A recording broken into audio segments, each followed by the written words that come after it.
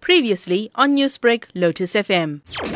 We are very enthusiastic about creating a holistic home, which will consist of a new double-storey center, and it will have 620 square meters floor space. There will also be a skills and activity center where women will be trained in simple skills that will make them financially independent. The holistic home will also include a large kitchen, so we are very excited about this new venture. Can you tell us more about the services that are offered by the Family Centre? Because we understand that the women in their care are taught vital skills such as cooking, baking and sewing. Yes, our experience has shown us that gender-based violence victims often stay with their abusers as they are not taught how to be financially and emotionally independent. So rather than focusing on damage control, we take the road that cuts at the very root of abusive relationships. We have evolved a route that is people-centered rather than problem-centered. Our skills center will empower women in soft skills such as lay counseling, cooking, baking, and sewing. Their products will be sold to the community and they will receive a percentage of the proceeds. With COVID-19 dominating headlines recently, issues such as gender-based violence have taken a sort of back seat. So how does a project like this then show that efforts are still in place to help these South African women and children in peril? COVID has definitely dominated the headlines.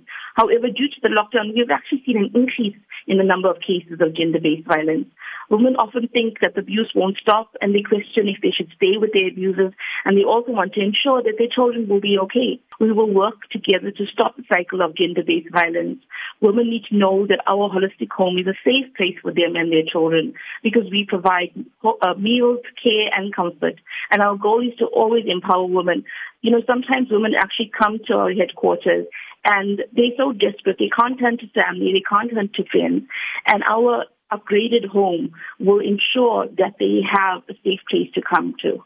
How will the occupants of the centre be affected by it, and how long exactly will it take? So women are currently accommodated at a different facility at the ABH, and we hope to complete the upgraded holistic home by April this year, just in time for our centenary milestone. We turn 100 on 1st May 2021.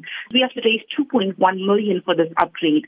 So we really humbly appeal to corporates and individuals to please donate. You can visit our website, www.abh.co.za, or call us on 031 404 9523.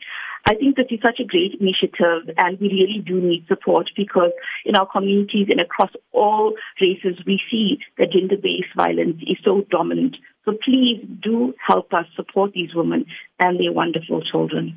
Newsbreak, Lotus FM, powered by SABC News.